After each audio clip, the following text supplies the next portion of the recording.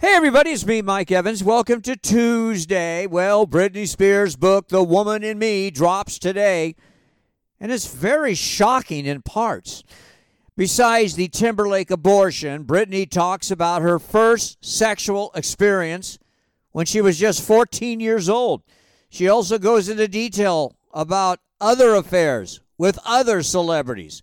She doesn't hold back about the hatred she has for her father and how she feared for her life while under the conservatorship. I'm going to give it 3 out of 4 stars. Check it out. Odds and ends, I got a bunch of them. The media is eating up this Taylor Swift, Travis Kelce romance.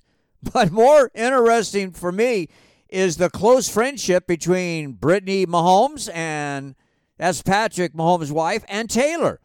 They high-five each other when one of their guys makes a big play, but I especially like it when they chest bump each other after touchdowns. And believe me, the television cameras are catching every bit of it. Spotted at the U.S. Grand Prix in Austin, Texas Saturday, Prince Harry. And he was partying like the big dog, drinking, laughing, flirting.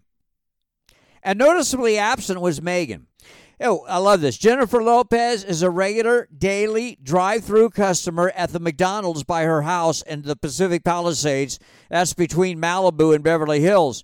She always wears sunglasses, no makeup, hard to recognize, but she was recognized recently, and employees of the McDonald's tipped off the paparazzi who have been stalking the McDonald's out to get a picture of J-Lo. Sure enough, she showed up, and J-Lo was furious. Flipped off the paparazzi and the McDonald's employee at the drive-thru window. I kid you not. What a difference. Madonna used to end her live concerts by stripping off some of her clothes and throwing the articles in the audience. But at her concert last week, the 65-year-old Madonna ended her concert by calling 5 of her 6 adult children up on stage for hugs and kisses. Netflix purchased the Egyptian Theater on Hollywood Boulevard back in 2020, but it has not been in full use because of the extensive repairs. However, the Egyptian Theater will reopen next month.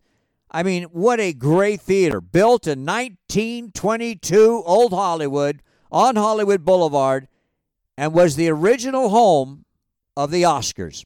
And Kelly Clarkson has taken a cut in pay on her own choosing just to get out of Los Angeles. She's moving the show to New York City. Kelly says she doesn't want to talk about it, but she's had enough of Los Angeles, and I say, yeah, enough said.